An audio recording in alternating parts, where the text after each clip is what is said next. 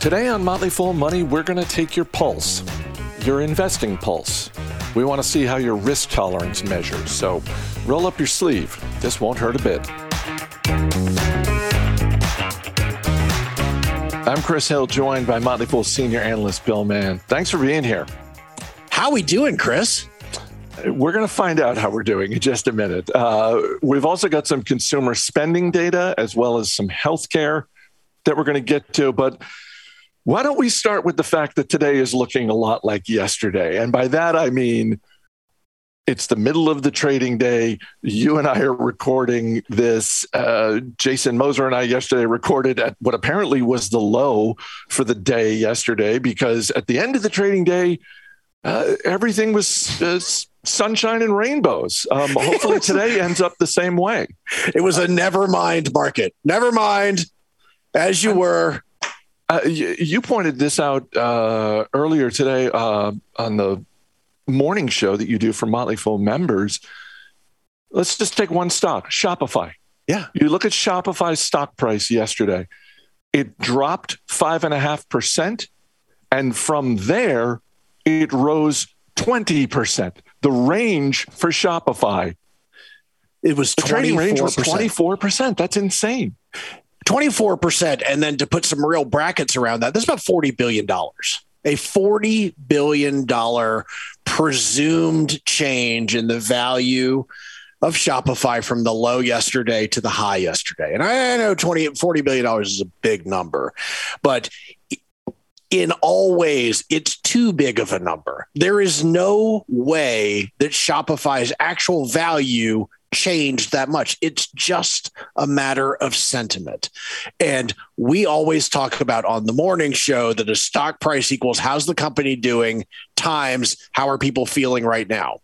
And in times of extreme fear, which I think yesterday was, and I think today probably applies as well, the amount of benefit of the doubt that the average investor is going to give any company is negative. It's at best zero. And these are things that happen from time to time, and they are the wages of owning stocks in the stock market. Is it just me, or is the speed getting faster? I mean, we've seen this type. Is it just me? Next question, Chris. No, it really is. Yeah.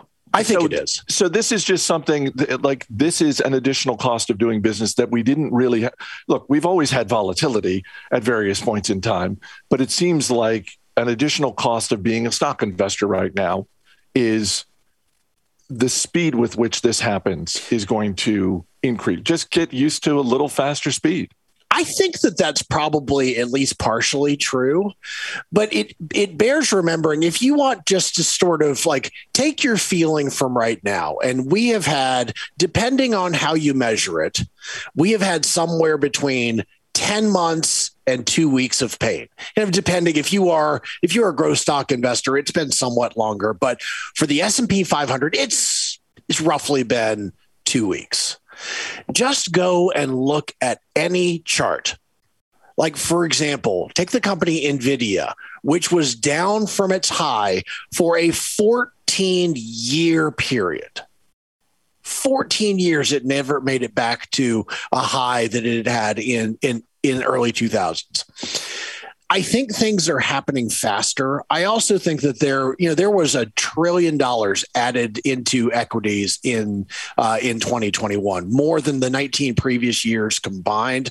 And I think that a lot of that money was hot FOMO money. And there's not a whole lot we can do about hot FOMO money turning into the process of being either more patient money or zeroed out. And those are kind of the routes that it's going that money is going to go. So yeah, there's a process involved, and I think it probably does happen faster. And it makes me wonder, back in the day, we thought, hey, with the internet, we're going to have so much more access to information.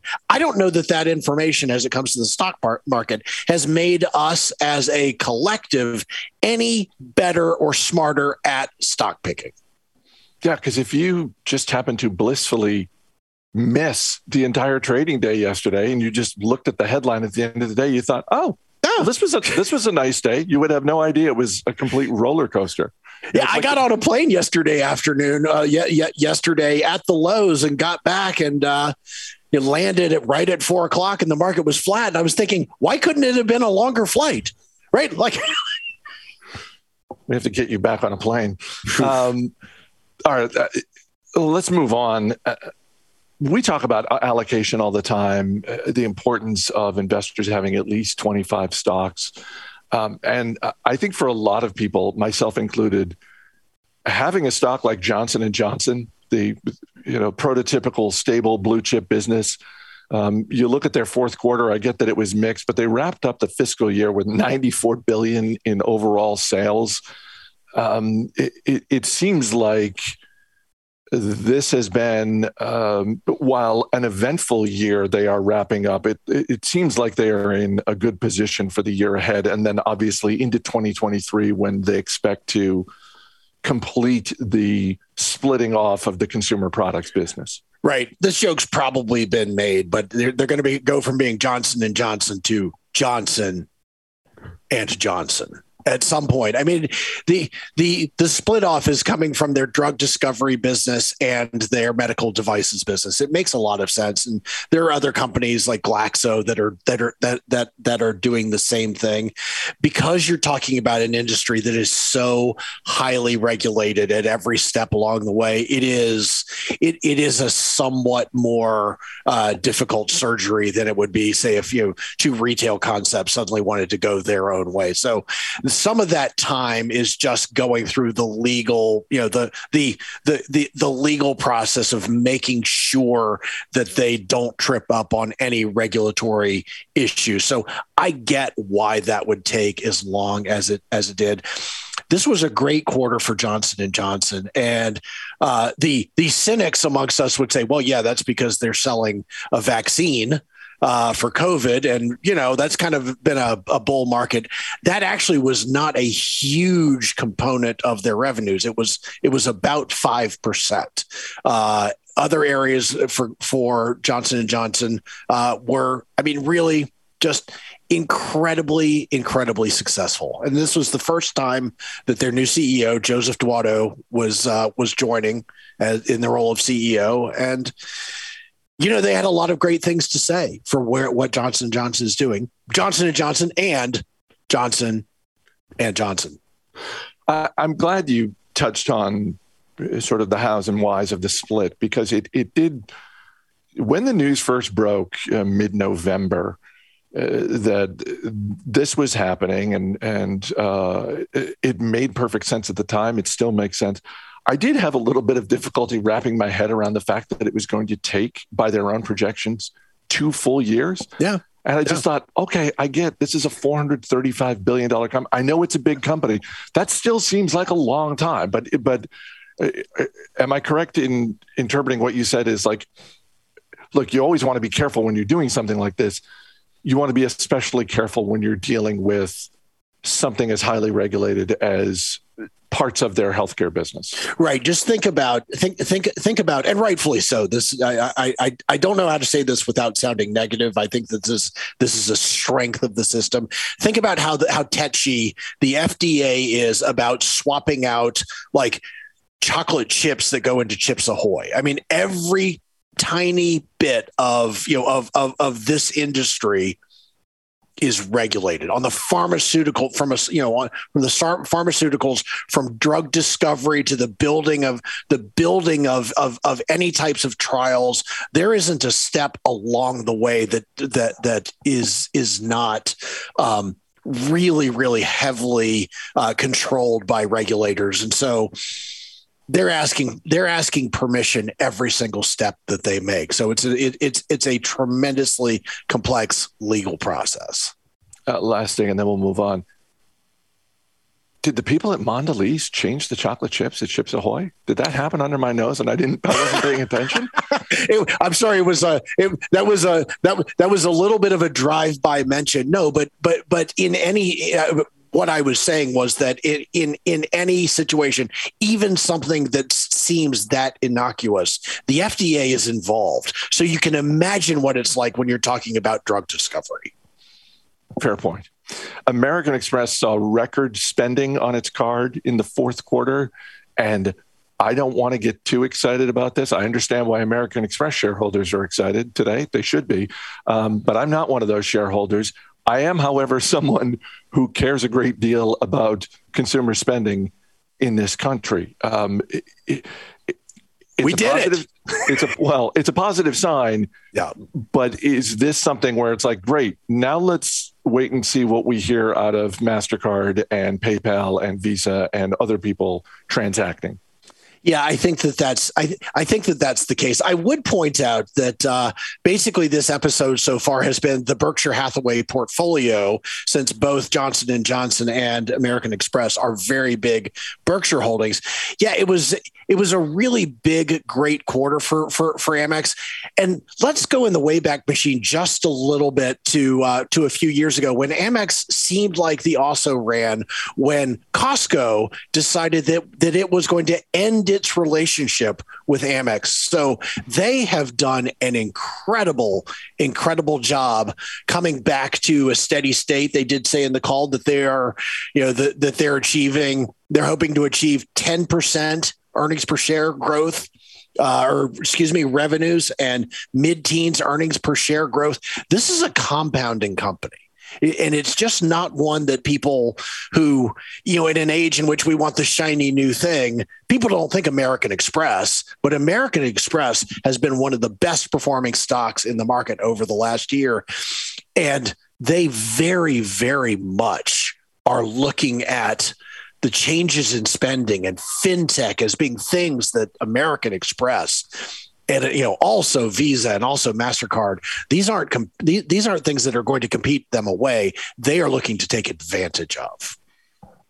The stock's up 40% over the past year, and I'm glad you mentioned the break with Costco, because that really was the start of sort of a rough patch for them. Due, I would say, in small part anyway, to the color that we got behind the scenes. I think it was a Bloomberg story about sort of essentially what went into that breakup. And there was no way to read that story and come away with any thought other than, boy, American Express really thinks very highly of itself. That's right. Exactly. And so the fact that they've been able to sort of turn around that business, it was this great legacy brand, but at some point, the legacy just became another word for old, right? Stayed, right. And Carte Blanche is a legacy card brand too, right? Like, and that's not a Diners Club. It really did feel like it was going that way, but American Express acted the entire time like they had a rabbit in the hat, and the rabbit in the hat for American Express has been doubling down on marketing. I mean, they have a huge marketing spend and doubling down on shareholder perks and tie-ins. Nearly 50% of their revenues go into those two segments alone. So they have very much doubled down on American Express being an exclusive high-end product in the financial segment with excellent customer service and excellent perks for their for their cardholders. I'm glad you mentioned the marketing, because I like, seemingly based on the data, most people in the United States of America watched a lot of playoff football over the weekend and noticed a bunch of American Express commercials. And I did have the thought, like, is this working for them? I mean, they're spending a lot on marketing. I don't have an Amex card. I'm not necessarily looking to get one. I wonder if this is working. And based on the results that we're seeing, yeah, it seems like it's working. Seems like it's working, and working to the point where they are a company where everything that they do, they track, right? They are a data-driven company, and the CEO came out and said, yeah, we're gonna keep increasing our marketing spend. So it is something that has absolutely been working for them. Bill, man, great talking with you. Thanks for being here. Thank you, Chris.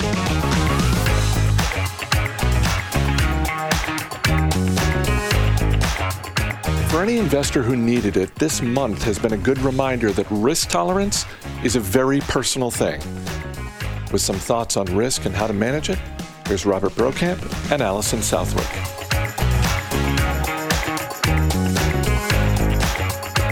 In the pantheon of investor speak, right up there is risk versus reward. Whether you're a trader on Wall Street or an individual investor on Main Street, you probably spend some amount of time thinking about how to minimize your risk while maximizing your possible rewards. Sounds simple enough. For some of us, we don't like the idea of losing money, or maybe we can't afford to lose money, so we like less risky investments. But what if by being too risk averse, you actually risk losing purchasing power due to inflation? See? Not so simple. Now, this week, we're going to explore what risk is and give you the foolish take for managing it. Now, there are many ways to define risk. Bro will offer 4 ways to think about it, but interspersed among Bro's ramblings, we'll hear from other full investment analysts on how they approach risk. Let's hear from Emily Flippen first. In a classic sense, investment risk is just the risk that an investment has returns other than what you expect. So why are we talking about risk now? Well, it's been the best of times and it's been the worst of times, huh, Bro? Well, indeed, Allison, the last several years have been a great time to be an investor. The S&P 500 earned more than 15% a year on average over the past decade, well above its 10% long-term average annual return since the 1920s. And in 2021, the index returned more than 28%, which was outstanding. But if you look below the surface, you can see that many stocks are not doing nearly as well. So nowadays, about a fifth of the stocks in the S&P 500 are down 20% or more from their all-time highs. And well more than half the stocks of the NASDAQ and the Russell 2000 are down that much. In fact, almost half of the stocks in the NASDAQ are down more than 50% from their all-time highs. Our resident Pollyanna and Motley Fool analyst Bill Mann thinks this volatility is actually something you should be a little bit thankful for. It doesn't feel like a gift, but it's actually a gift because right now, you as an investor can determine exactly what your risk profile is. It's impossible to do it when things are going up. Now, while there are many risks investors face, let's talk through 4 of them today. And first up, we have short-term volatility.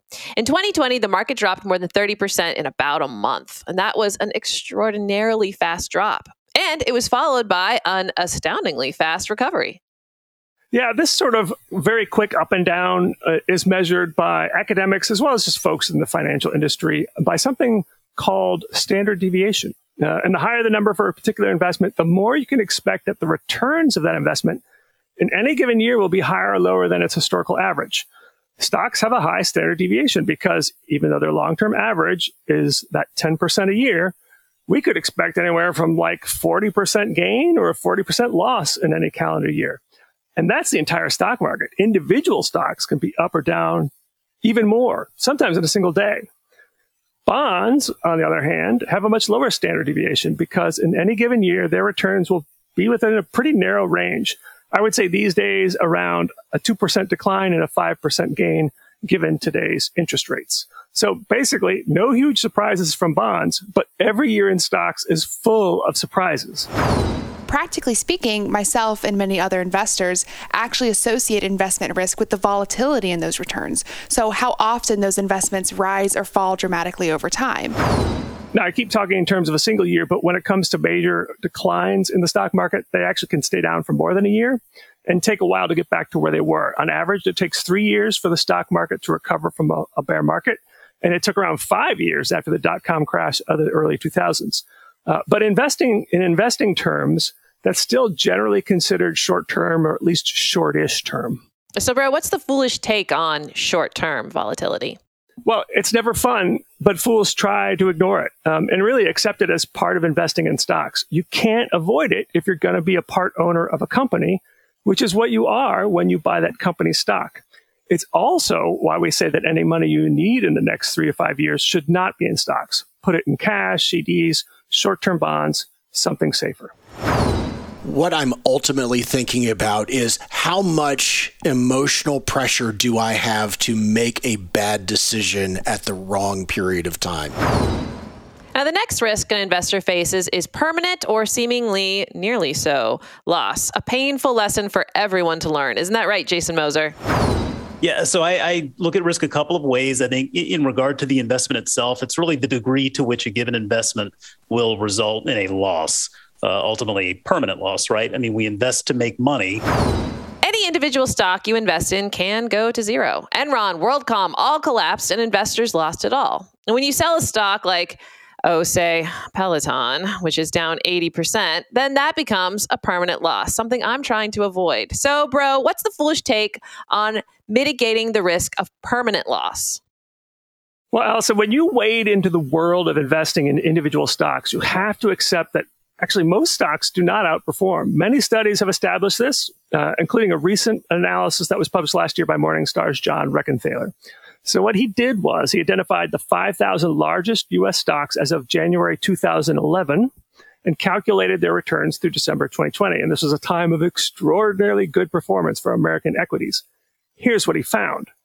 42% of the stocks earned a positive return, but 36% lost money. 22% of the stocks are no longer publicly traded. And based on his previous research, Reckenthaler estimated that about half of those were likely acquired and probably realized decent returns. But only 13% of the stocks outperformed the Morningstar U.S. stock market index. The takeaway here is that it's important to be diversified. We at The Fool think you should own at least 25 stocks, and I personally like even more, at least until you've established yourself as an exceptional stock picker. And throw in some index funds for good measure. The Motley Fool provides an allocator tool for our premium members, and it recommends an allocation to total market index funds in addition to individual stocks. And I'm on the Fool's 401k committee, and I can tell you that the total stock market index fund is the biggest holding in the Fool 401k. We all know that it's hard to beat the index, so why not have at least some of your money join it? And with an index fund, your chances of permanent loss are very, very, very small, as long as you hold on during the tough times. And if the S&P 500 ever goes to zero, which would mean that the largest companies in America have become worthless, we'll all have bigger problems in our portfolios. We've covered the risk of volatility and the market taking a hit. We're talking about the good times, the bad times. But what about the risk number 3 of the boring times, extended flat returns? The Dow ended 1964 at 874 points, and 17 years later ended 1981 at 875 points. Yes, 1 point higher. The S&P 500 crossed 1,500 in 2000, then came the dot-com crash, and then the Great Recession.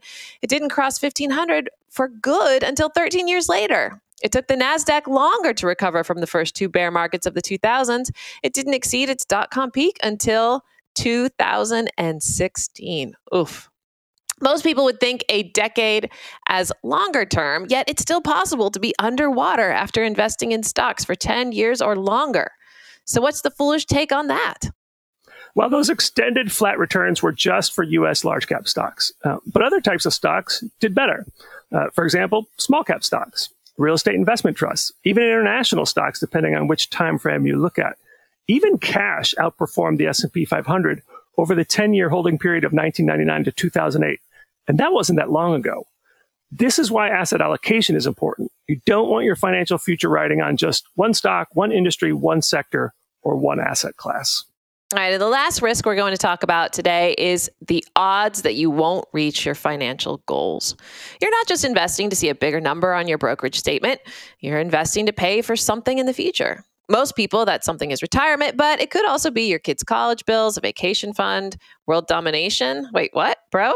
Wait, whose goal is that? So whatever your goal, or if you're already retired, your goal is to make sure your money lasts as long as you do. So, bro, how do I make sure my portfolio can pay for my lofty goals of living it up in La Jolla? Well, it sounds very nice. And Allison, unless you've inherited all your wealth, your ability to accomplish your goals really will depend on your ability to earn money, which in turn determines how much you can save, and then the returns you earn on those savings. So in other words, it's going to be a mixture of your human capital and your investment capital. So throughout your career, you regularly have to see whether your savings rate and your investment returns are sufficiently teaming up to accomplish your goals. It can be done with a good online calculator, and I emphasize good because some are better than others, or with the help of a competent financial professional just to run the numbers for you. There will be times when your returns are so good, you may not have to save as much. But during the times when your portfolio returns are not moving you closer to your goals, you may need to get more from your human capital by saving more. In fact, managing your finances really in a way that empowers you to save a lot of money is one of the most surefire investments you could make. And this all brings me to my final point. You can't avoid risk. You can only choose the ones you're willing to take. Doing something to avoid one type of risk usually means taking on another, right? So you could avoid the risk of the stock market volatility and the uncertainty by just investing in cash. But then you assume the risk of not being able to meet your financial goals because you're essentially investing in something that yields nothing.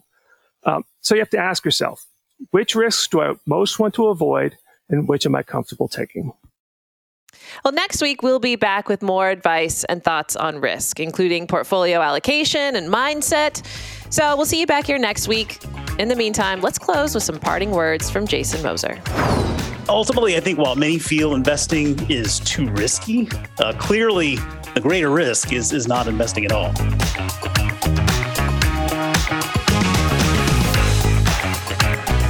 That's all for today, but coming up tomorrow, how are 3 healthcare companies investing the money they've earned from sales related to COVID-19?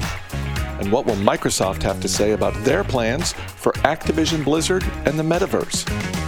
As always, people on the program may have interest in the stocks they talk about, and the Motley Fool may have formal recommendations for or against, so don't buy or sell stocks based solely on what you hear. I'm Chris Hill. Thanks for listening. We'll see you tomorrow.